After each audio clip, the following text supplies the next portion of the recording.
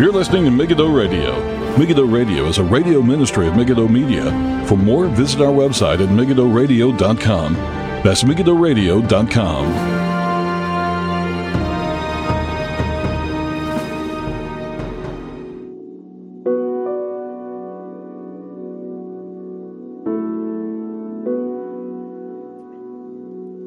Welcome, everybody. This is Paul Flynn with Megiddo Radio for Wednesday, the 24th of August, 2022. That's right. We're going to do another show again today. The reason is because this is going to be the last show for quite a while.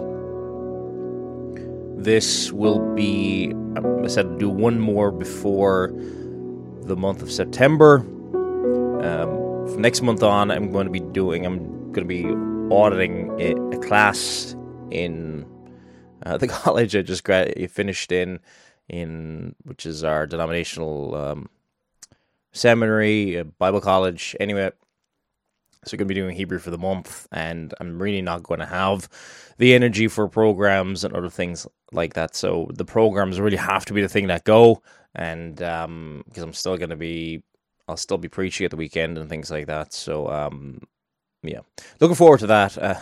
It's good opportunity to go back over a lot of Hebrew that I did during the college term. And I find, I don't know if any of you listening, you've ever done Greek or Hebrew, but it's usually the vocab goes in a lot more easily the second or third time around. And looking forward to getting back into that. Anyway, so the last program we're going to do is for however long it is. It could look, if I don't know if a call is going to come in or whatever like that, the program might not return for quite some time. Please, just if you want to know about what's going on, megiddoradio@gmail.com. You can email me or you can find me on Facebook, Paul Flynn Megiddo, or I think that's the tagline, or something else like that. I think people have other email addresses that I have still. And, yeah, so I'm not exactly sure what's going on in terms of, will the program come back at the end of September? There's a chance it won't, but if it does, the earliest it'll come back is September. And, as I said before, I don't know when it was it like, I think it was in April? If a call comes in from a congregation, and from once that happens, because if this is the first time you've ever listened to the program, I'm a licensed preacher within the Reformed Presbyterian Church of Ireland, and I'm just waiting on a call basically to a congregation to be a minister. And if a call comes in for me to be a minister, as soon as it happens, the program will be on hiatus for quite some time. I don't know how long. I'm going to just pray about when it will come back and what guys it will come back in, or whatever the case may be. I'm sure I'll do some things media related, but for the first 6 months to a year at least, roughly, my complete focus will be on the work, and then seeing what other things beyond the local congregation can be done. But at the beginning, just to get used to the work and everything else. So if you keep me in your prayers in that. So the last program we're going to be doing is on the Westminster Larger Catechism. A couple of questions on the Westminster Larger Catechism.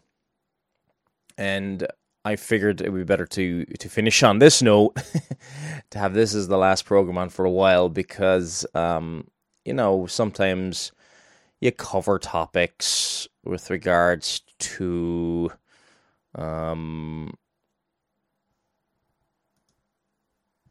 Joel Osteen and doing episodes like that. There's, I believe that there's definitely a place for that for two reasons. One is so that the person who's following the false teaching themselves, hopefully they'll stumble upon it and they'll listen to it and be saved themselves, or be helped away from that person, or whatever the case may be.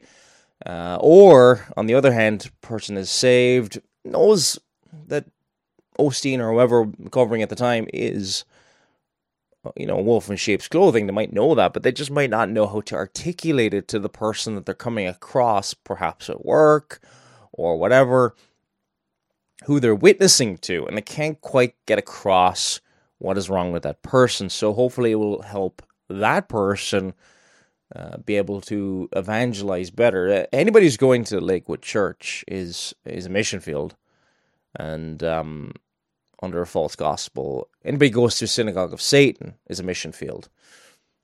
Anybody who goes to a liberal church, call yourself Protestant all you want, is a mission field. Anybody who doesn't know the gospel clearly. It's good to witness to people. So we're going to be looking at that. The need that we all have, myself and yourself included. All have sinned and fall short of the glory of God. And now we did question 149 the last time in the Westminster Larger Catechism, but we're going to go back over it because I think for the theme, it's a good question to start with. Is any man able to perfectly keep the commandments of God?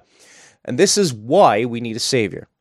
It says in question 149, no man is able either of himself or by any receipt... Sorry, I'm going to skip ahead. Oh, yeah. Or by any grace received in this life, perfectly to keep the commandments of God, but doth daily break them in thought, word, and deed. And look, even if we sinned just the once, this doesn't happen. We sin as naturally as we breathe. We hunger for rebellion as much as we hunger for bread or thirst for water. It comes completely naturally to us. Don't believe me? Look at a child who has not been disciplined and see where they will go.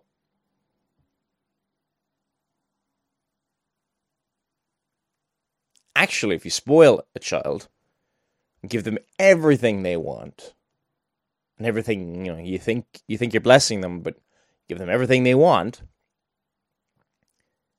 well, you're really satisfying. Well, you're not satisfying them at all, but giving them everything their carnal heart desires, and you've taught them that the world owes them something, that this is what they should expect, and don't be surprised if that child, when they grow up, ends up, in prison.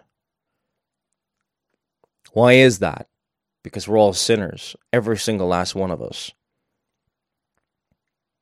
And often, the best thing that we can learn at a young age or whatever is to go without, to realize the blessings that we have. It's why the more we have, the more unthankful we often are. And we break the law of God in thought, word, and deed. Now, but even if we did sin just the one time,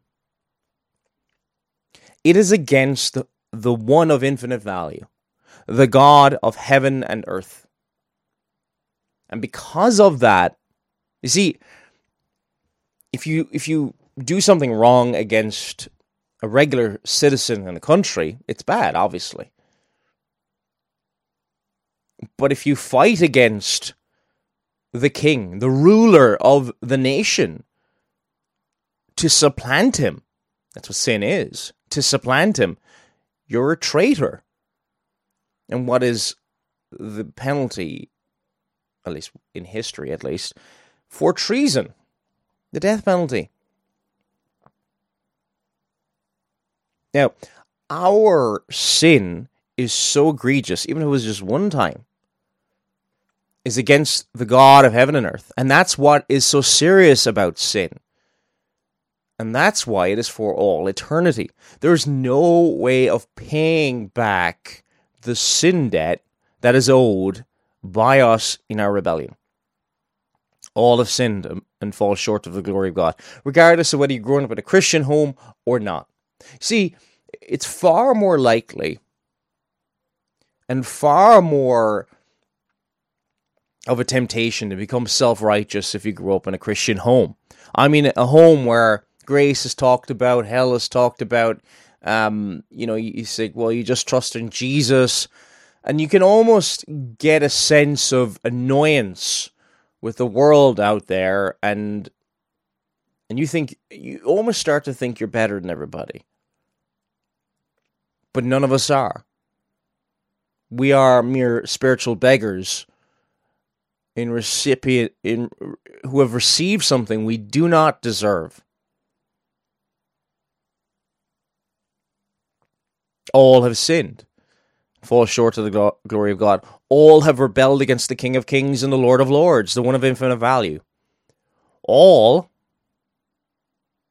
deserve hell. Deserve hell. Me included. You deserve hell. Because of this breaking of the law, that's what we deserve. If it's because of our works, our supposed righteousnesses, then it will bring on the wrath of God, the displeasure of God. He cannot take pleasure in you apart from Christ.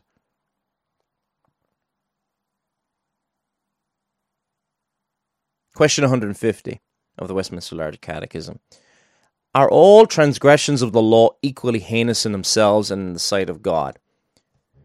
So it says in the answer here, all transgressions of the law of God are not equally heinous,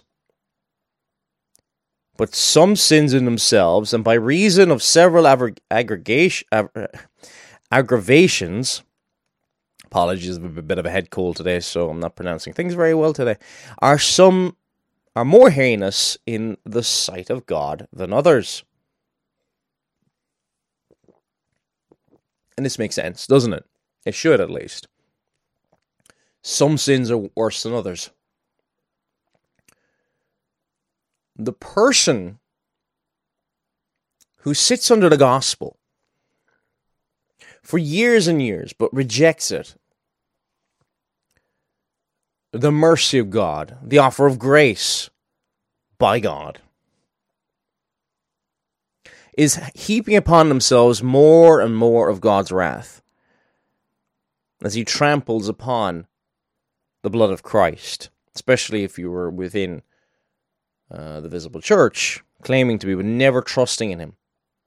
Hell is far worse for that individual.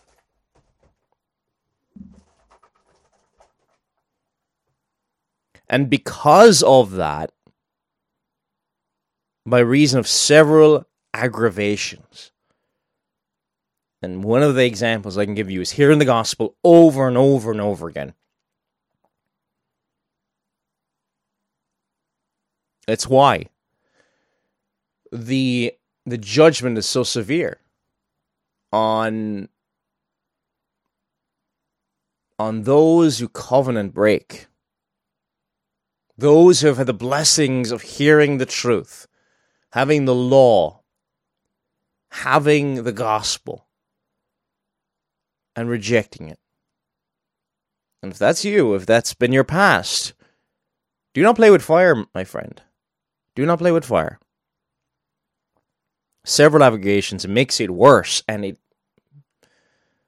is hell, and the wrath of God has just become that much more fearful. You see, God is a consuming fire. He is a consuming fire. Question 151. What is a consuming fire for anybody outside of Christ? Question 151. What are those aggravations that make some sins more heinous than others? Answer. Sins receive their aggregations, number one, from the persons offending, if they be of riper age, greater experience or grace, eminent for profession, gifts, place, office, guides to others, and whose example is likely to be followed by others. Now, if you're wondering as we go through this, where's the Bible verses for this? Well, there are Bible verses with this. So I'm not going to go through them all because we couldn't really get through it all in time. But if you Google this, you don't even have to buy a copy of the Westminster Larger Catechism. Westminster Larger Catechism, and we're down on question 151 right now. You can get them on a lot of websites and things like that. However, a copy of the Westminster Larger Catechism, I bought one for $1.99 for my children. a few weeks ago. So they're not expensive. Banner, I think it's Banner of Truth, do a paperback copy of it. You can also get a shorter catechism in paperback copy, a nice little small one to carry around with you to read. And I'm pretty sure it's just like the one in front of me here, which is published by Free Presbyterian Publications. I think that would be the Free Presbyterians in Scotland. I think it's the Free Presbyterians anyway.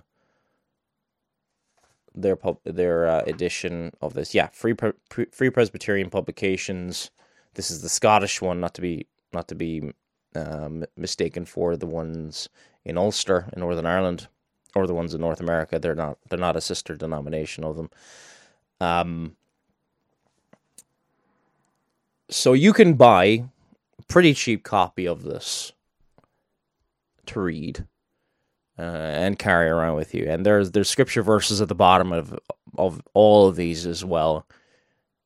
I will reference a few here and there, but there are scripture proofs for these. But sins receive their aggravations from the person offending, and it kind of just depends on the person offending. For example, the scripture reference here is, let's go down here to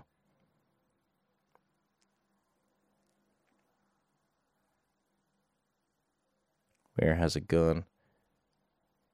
Oh yeah. My head cold is kicking in. Here's me forgetting that N is after M. This is so anyway, from the persons offending, it says here, and it gives Jeremiah 2 verse 8 as a proof text. The priests said not, where is the Lord? And they that handle law knew me not. The pastors also transgressed against me, and the prophets prophesied by Baal, and walked after that do not profit. Now, the whole point in that verse is, the priests, who part of their job in the Old Testament was to teach the law. They were to be teachers of the law.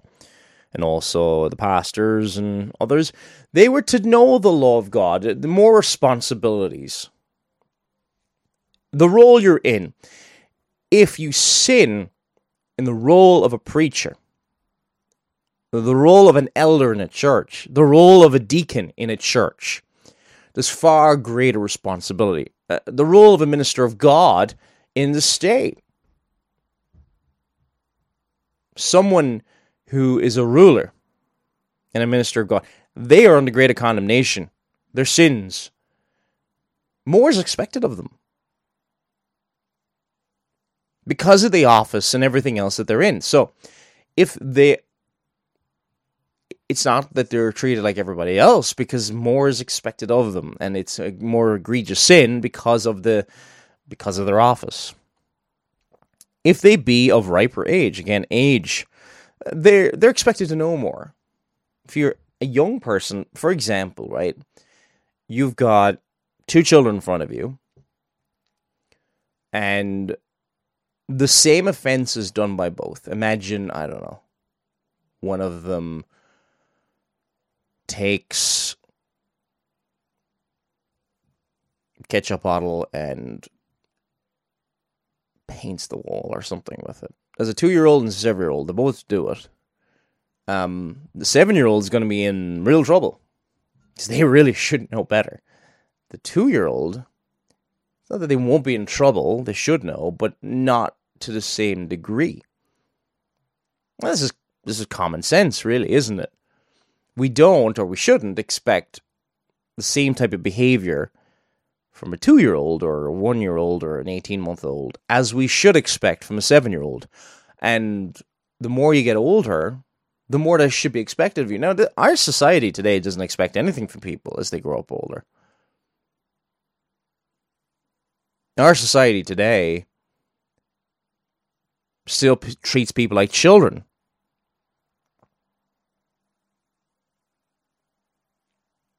And expects nothing more from them. If you expect nothing, you'll often get nothing. If it be a riper age, greater experience or grace. Again, same kind of idea. If you've been given more is expected. Eminent of profession, gifts, place, office. Gifts are important too.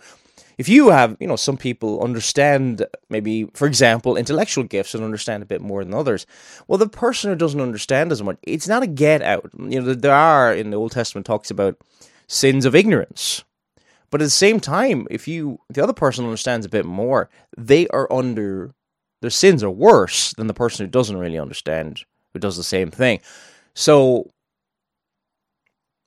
don't follow the multitude to do evil, especially if you understand the evil that you're doing. The more you understand the evil that you're doing, the worse it is.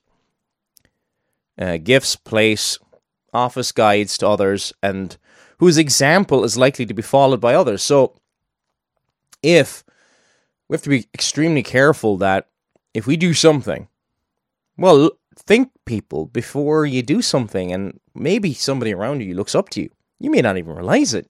You may think, nobody looks up to me, but you'll be surprised. And then, before you know it, it's like a domino effect. Churches can become like that. Well, the pastor does it, so that must be okay. And then, before you know it, the ruling elders do it, and then before you know it, the people in the pew do it, because they're basically saying, well, it must be okay. And that sin is greatest in the person who has been a bad example to other people.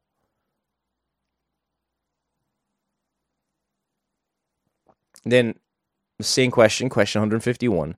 The second point. So the first point is from the person's offending. The second one is from the parties offended. And we think of the greatest party offended in the sin is God. That's the most serious sin. Against thee, the only have I sinned and done this evil in thy sight. Was it Psalm 51? I think it's verse 4. If immediately against it says God, his attributes, and worship.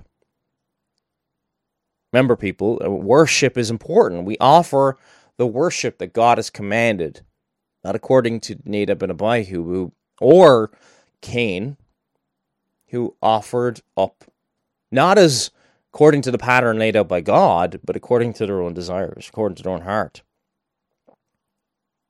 Against Christ, it says, and his grace, the Holy Spirit, his witness and workings, against superiors, men of eminency. Again, it's more serious to sin against a ruler than it is someone else, somebody in position, and such as we stand especially related, engaged unto. Against any of the saints, particularly weak brethren, the souls of them, or any other, the common good of all or many. So it can to do with how much knowledge you have, the first one, but also to the person who it's against. Is it against the person in authority? We've got to be careful. We've got to respect the authority that comes from God. We may not like everybody who's in that authority, but at the same time, that person has that role been placed in there by God, because God is sovereign over all things. Number 3, the third point. So the person's offended, the second one. And then the third one, from the nature and quality of the offense.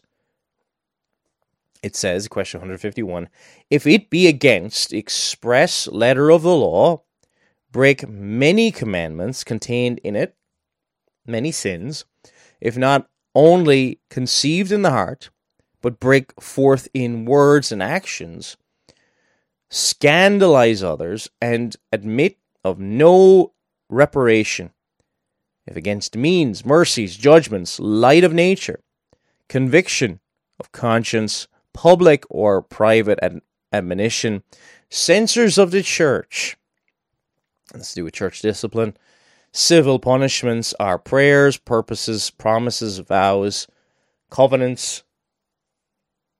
Covenants are important. Covenants are included in this. If you've sworn a covenant and you break it, it makes greater guilt upon you. And engagements of God or men. If done deliberately, willfully, presumptuously, impudently, boastingly, maliciously, frequently, obstinately, with delight, continuance, or relapsing after repentance. So with that, if you've got any of those qualities, the sin is worse. Now, it's not to say that there's one good sin and then other sins are bad. All sin is evil before God and brings on the wrath of God. But we can't get into this thing because, yes, we should be humble in the face of, the LGBT movement, and we want to reach out to them for the gospel, and all have sinned and fall short of the glory of God, and then just make out that homosexuality or all these things that deny the light of nature and other things like that are just, they're just like any other sins, and they're just like a child talking back to their parents or something like that. Not at all. And it's utter nonsense. I know why people do it, but it's utter nonsense. These are serious sins. We should not downplay the sin. It doesn't do anybody any favors. However, at the same time, all have sinned. None of us have an unblemished record. Number 4. Again, this is all in question 151. From circumstances of time and place, if on the Lord's day, that makes it worse. That's the Sabbath day. We should keep it holy unto the Lord. The things that would be sinful any day, but even more sinful on the Lord's day. Or other times of divine worship, or immediately before or after these, or other helps to prevent or remedy such miscarriages, if in public or in the presence of others, who are thereby likely to be provoked or defiled. So anything to do with something that is holy. We should be, as it says, I'm just going to turn to the scriptures here, Ecclesiastes 5. If you think about worship, coming to church on the Lord's Day, we shouldn't be casual in our worship. We shouldn't be just goofing around. We should have a serious heart to know God and prepare our hearts to do so. Ecclesiastes 5 verses 1 and 2. Walk prudently when you go to the house of God, and draw near to hear, rather than to give the sacrifice of fools, for they do not know that they do evil. Do not be rash with your mouth, and let not your heart utter anything hastily before God. For God is in heaven, and you on earth. Therefore let your words be few. Verse 3 says as well, for a dream comes through much activity, and a fool's voice is known by his many words. So the place or circumstance of the sin can make it more egregious. The Sabbath day is a day to be at church, not at home. It is a grievous sin to neglect the means of grace that God has ordained. Be at church. If you're a member of a church, you have promised basically to follow and submit to the elders in that church and things like that. You need to be at church. You need to be at church morning and evening if you have an evening service. And if you don't have an evening service, I'm trying to attend somewhere else that does. That they have those bookends at the beginning and the end of the Sabbath day to make it easier, if you could put it like that, to keep the Sabbath day. That our minds can wander, I find, through experience, that if we don't have an evening service, Sabbath day religion can really suffer without an evening service, or at least some form of fellowship that takes place, and worship that takes place at the end of the Sabbath day. Question 152. What doth every sin deserve at the hands of God? And we've kind of already discussed this already. The answer is here. Every sin, even the least, being against the sovereignty, goodness, and holiness of God, against his righteous law, deserveth his wrath and curse, both in this life and that which is to come, and cannot be expiated but by the blood of Christ. Nothing else can deal with our sin but the death, the blood of Jesus Christ. Nothing else. Imagine what he has done for us, those who are in Christ Jesus. The infinite God takes upon himself the form of a servant, comes into this sin-cursed world and dies for us. Not only, he lives for us. The King of Glory, born in Bethlehem. He lives basically in a poor home. Lives in a carpenter's home. So why bring that up? Well, every moment upon this earth for him was humiliation. He's exalted today, the Lord Jesus Christ, but leaving behind the glories of heaven. The Word became flesh and dwelt amongst us. We don't take that statement in John 1:14 and go, wow, as much as we ought to. We get so used to hearing it. The infinite God, the one who is pure light, pure glory, pure seeing, pure hearing, pure knowing.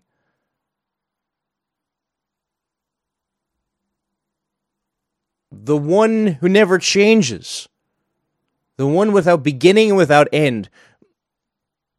The second person of the triune God, the Son of God, the only begotten of the Father, he takes upon himself human flesh and dies the most excruciating death on a Roman cross.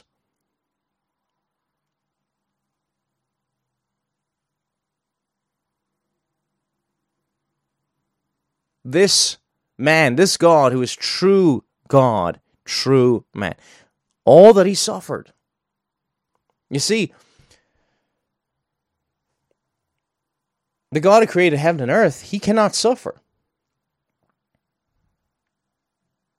In the Confessions, they would talk about it, a God without passions, parts. Passions in the sense of God cannot suffer. God cannot suffer loss. God lacks nothing in himself. God needs nothing from anyone else. God cannot be changed and moved and altered by anything or any situation.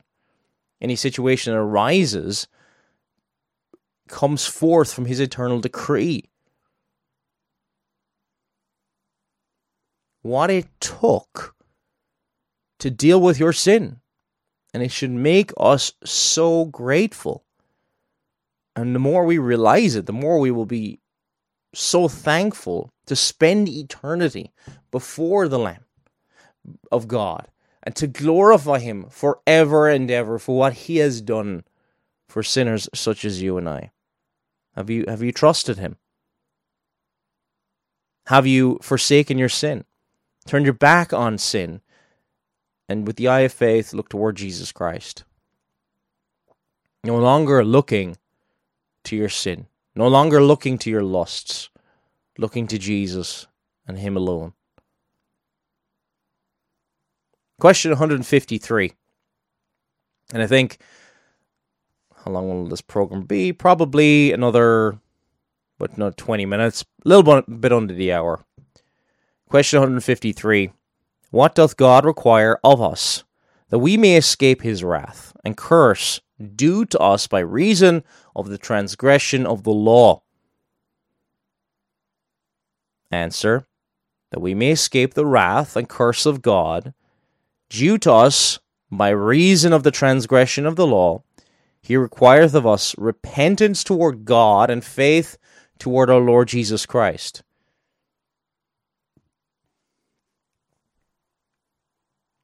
And the diligent use of the outward means thereby, Christ communicates to us the benefits of his mediation. So, what is required was that we may escape his wrath and curse due to us by reason of the transgression of the law. So what is required of us? Repentance towards God and faith toward our Lord Jesus Christ. Now, faith and repentance are two sides of the one coin. if we trust in Jesus Christ, if we have saving faith in Jesus Christ, that in turn means we have turned from sin.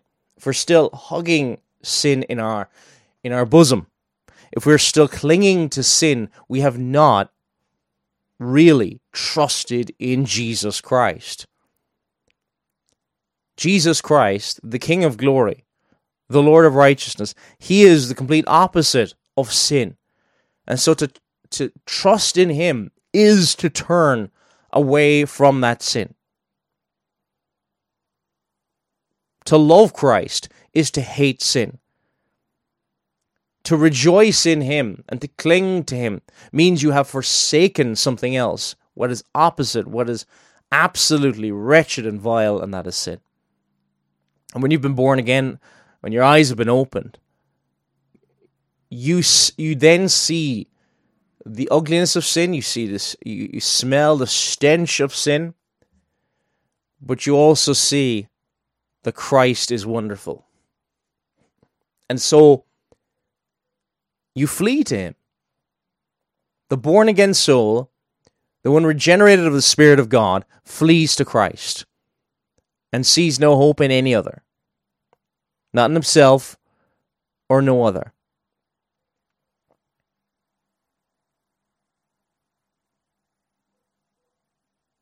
Now,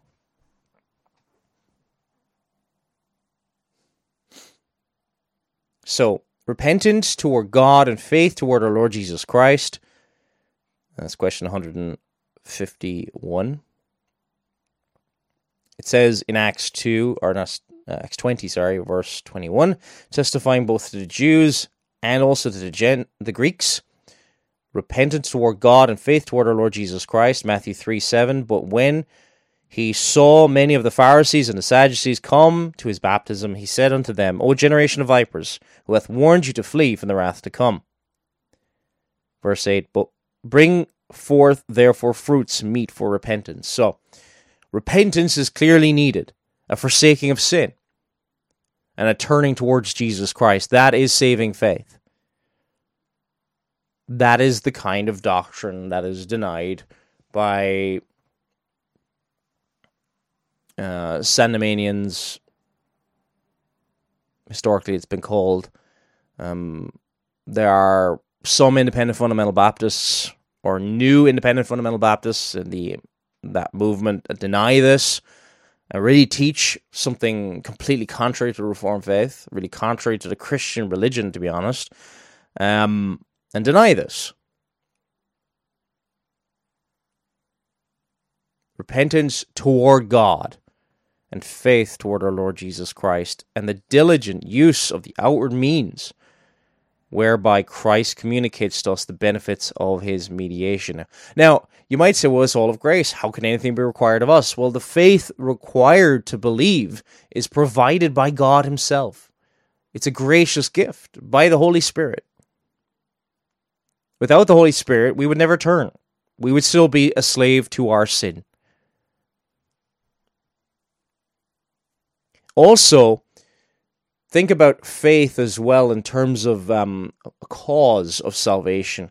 It is an instrumental cause of salvation. Imagine there's a sculptor and a sculpture. The sculptor is the one who makes the sculpture. But he uses an instrument. He uses a means. And the instrument used in salvation, that's why we call it an instrumental cause, is faith. Faith alone. Faith alone. It is the only instrument. See, we believe, but it is an instrumental cause. It's the instrument God used in order to save us. It's all of God and all of grace. And another way of thinking about this as well, faith is not a work in that it ceases to labor, to try to prop itself up, the person prop itself up before God. the person who trusts in Jesus Christ, he rests in Jesus Christ and his finished work. Faith is surrendering to God, ceasing to fight against God, and rests upon the finished work of Jesus Christ. Is salvation a work? Yes, but not a work of us. It is a work of Christ. His finished work at the cross. His perfect righteousness, and he obeyed the law at every point, where that broken law has been kept by another, the Lord Jesus Christ. And also the breaking of the law, the penalty for law breaking, has been taken and satisfied by Jesus Christ. The wrath of God satisfied in Jesus Christ. Question 154. What are the outward means whereby Christ communicates to us the benefits of his mediation? So Jesus Christ is the only mediator between God and man, the man Christ Jesus, not Mary. The Roman Catholic Church will tell you that they'll try and say in one part, they'll say, well, he's still the only unique mediator. Then another paragraph later, it'll say that Mary's the mediatrix, and somehow the saints are some kind of mediators and things like that. Jesus Christ is the only mediator between God and man, because he is true God and he is true man, and he is the only one qualified for the role.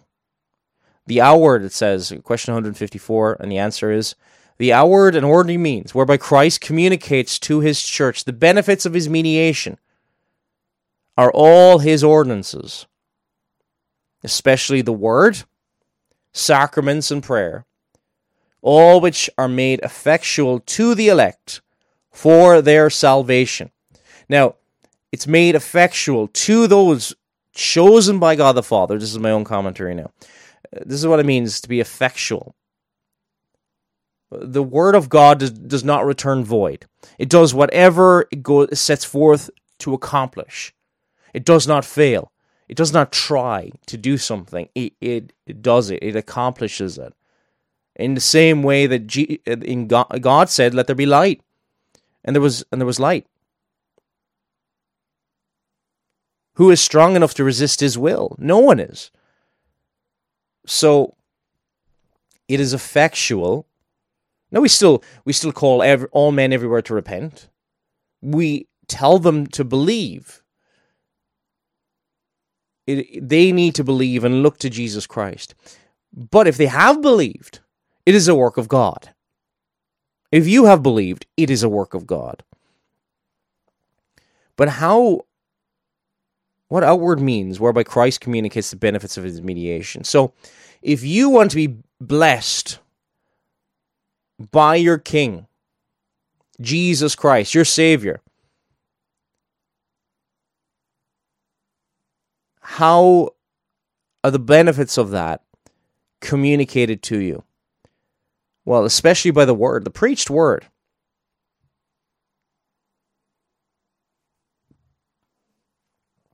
That's really what it's talking about here. The word, the sacraments and prayer, all of which are made effectual by the elect for their salvation. So the preached word.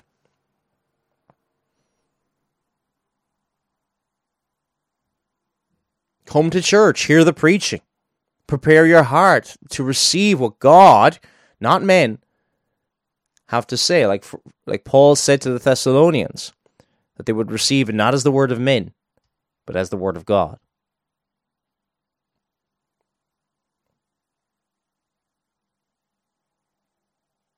The word preached in such a way that it is consistent with what the scriptures say is the word of God. The sacraments are outward means of grace. Baptism and the Lord's Supper. It is a means of grace, of blessing the people of God, who receive the blessings by faith. Prayer as well. Prayer is, be at the prayer meeting. It is so important. And how many people, say struggling, say they'll struggle this, that, and the other. If you're struggling in your walk, be at church more. It's not just a silver bullet, which will obviously have to be alone with the Lord more and things like that. But be a church more. Be a church at every opportunity you can possibly do. Now, it says here in question 155, how is the word made effectual to salvation? The Spirit of God, it says, maketh the reading, but especially the preaching of the word, an effectual means of enlightening, convincing, and humbling sinners, of driving them out of themselves and drawing them unto Christ, and of conforming them to his image, and subduing them to his will, of strengthening them against temptations and corruptions, of building them up in grace, and establishing their hearts in holiness and comfort through faith unto salvation. So, how is the word made effectual unto salvation? Basically, commenting on for that.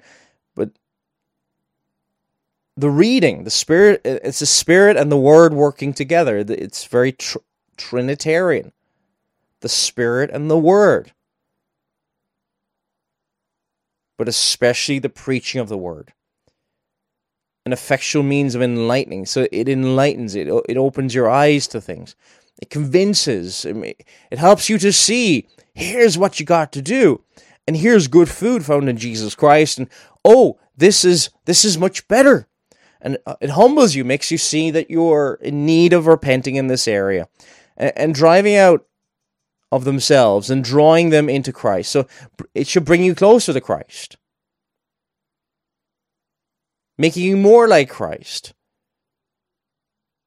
Making you more submissive to his will. Something's wrong if that is not happening in your walk. No, we are not perfect. But that is the general direction, should be the general direction of your life.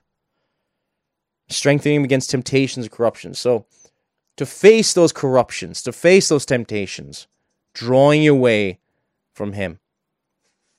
And building them up. Preaching should build up. It shouldn't just tear down and lambast. It should build up, strengthen, and encourage, and establishing their hearts in holiness and comfort through faith unto salvation. You know, preaching a lot of the time will do one or the other. Cheap comfort is not very comforting.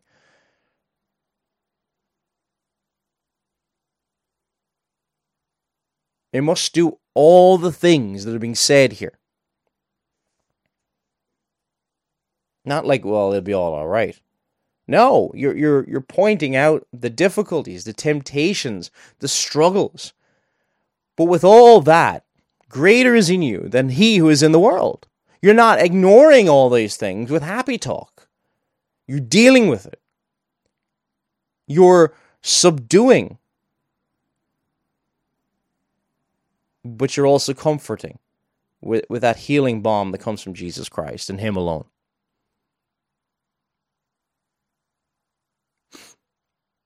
Establishing their hearts in holiness and comfort through faith unto salvation. I'm just wondering how far to go with this.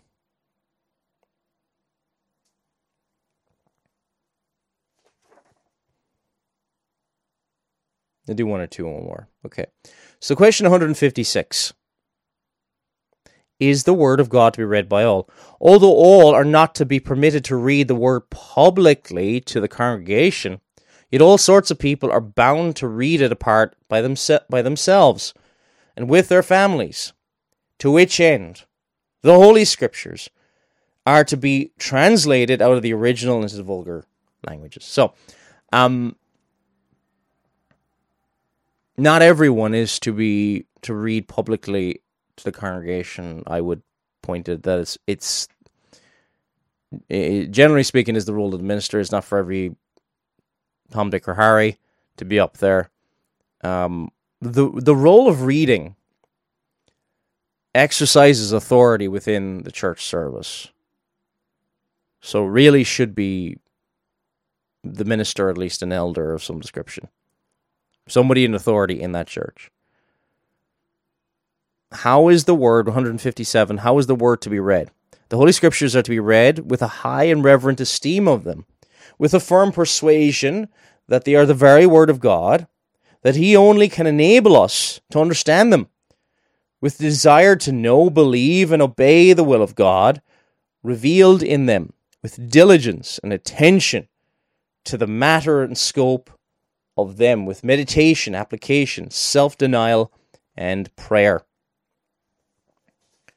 So it should be read in a way befitting to what is being read, not in a casual way. In a way that acknowledges that this is the very word of God. Question 158. By whom is the word to be preached? The word of God is to be preached only by such as are sufficiently gifted and also duly approved and called to that office. Now, that might surprise you. Especially those who are, you might be part of a denomination that allows lay preachers, somebody who is not a full-time minister or whatever the case may be. The Westminster Standards teach that it is the role of the office of a preacher, someone called to that role of a preacher, that are to preach the Word of God. Now, when I started preaching, when was it, nearly 9 years ago, I was not, at that point, set aside. Probably started too young. But at the same time, there is a calling aside to that office. And ordinarily, that is the ones to whom are to be in that role of preaching the word. One of the problems is today, anybody wants to preach is just left preach in a lot of places. Nobody's told no anymore in a lot of places. I'm not saying in our own denomination. I thank God for our own denomination. They are strict about it, rightly strict. I don't think like they're overly strict about it. They're not. But nobody's told no anymore. Can you pay for college? Can you do all that? And that's it. So, and when you have that, generally speaking, you get all the wrong people in it. And in turn, because you get the wrong people in the pulpit, you can also discourage those people who should be thinking about the ministry. Because they may be discouraged or whatever the case may be. You end up with the loudest, most brash people in the ministry. And that's not good. You're going to get certain people of a certain personality. And really, it should be a group of elders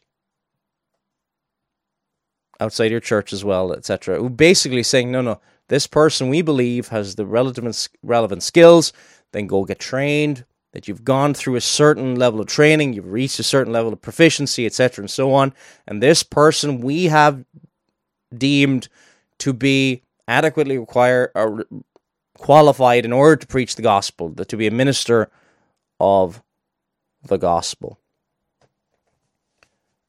Now, just read a few here. The scripture verses here are given. Sufficiently gifted, you can look to 1 Timothy chapter 3. Bishop then must be blameless, husband of one wife. Talks about a number of the qualifications there of the role.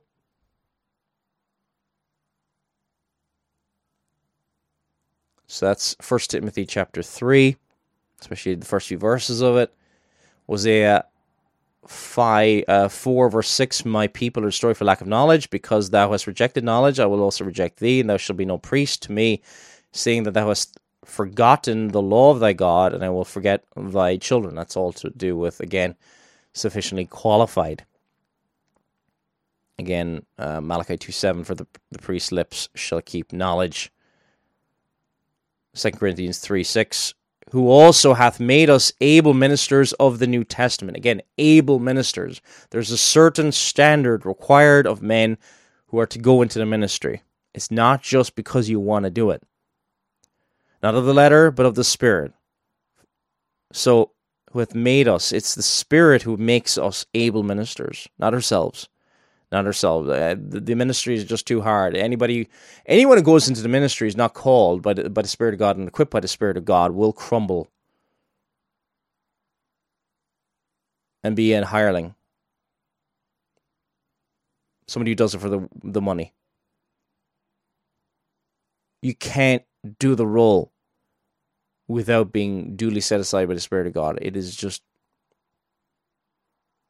not possible, I don't believe. It is not possible. Jeremiah 14:15, therefore thus saith the Lord concerning the prophets that prophesy in my name, and I sent them not. And you'll see that a lot in Jeremiah, of people not being sent. That was the main reason why he said he was against them. I sent them not. Hebrews 5:4, and no man taketh this honor unto himself, but he that is called of God, as was Aaron. That's referring to the priesthood, yes.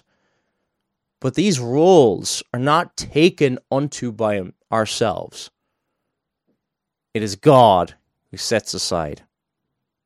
As it says in 1 Corinthians 12:28, and God hath set some in the church first apostles. God hath set. It's God's decision. It's God's calling. And how do you know you're called to the ministry? You pray about it for a long time.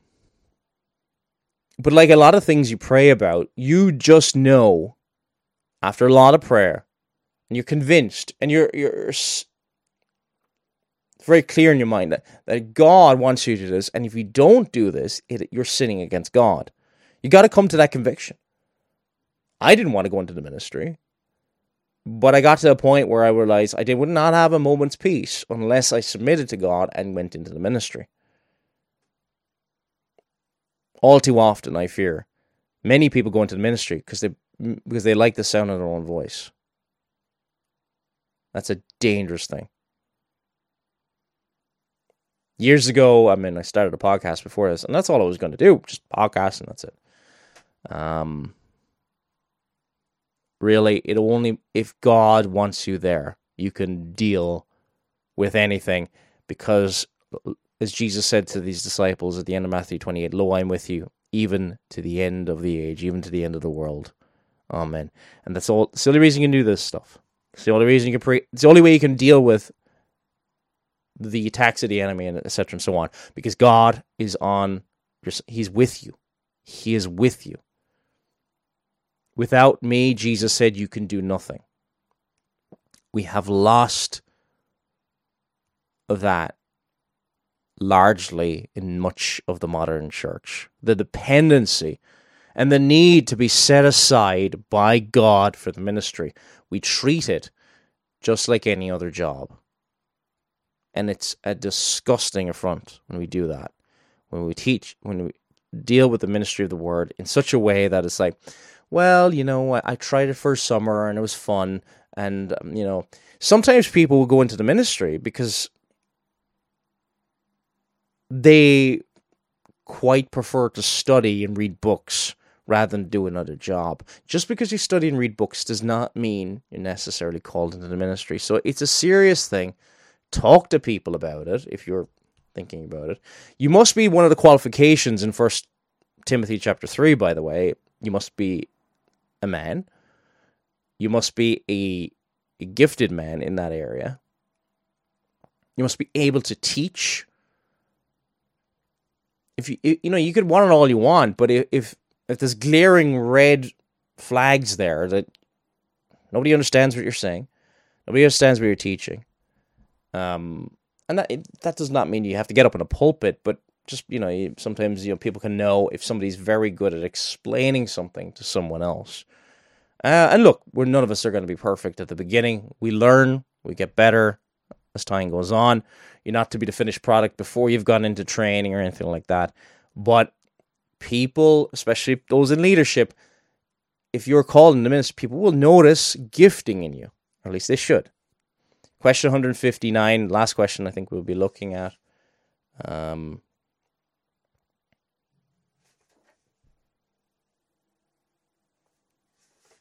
Trying to think, where is a good place to stop? I think that's a good place to stop, because I'll be only rushing through this, and I'm gone over time. As it is, thank you all for listening in. If we are going to be back, we will be back 4 weeks' time, 5 weeks' time, something like that, at the end of September. And if I'm not back in the last week of September,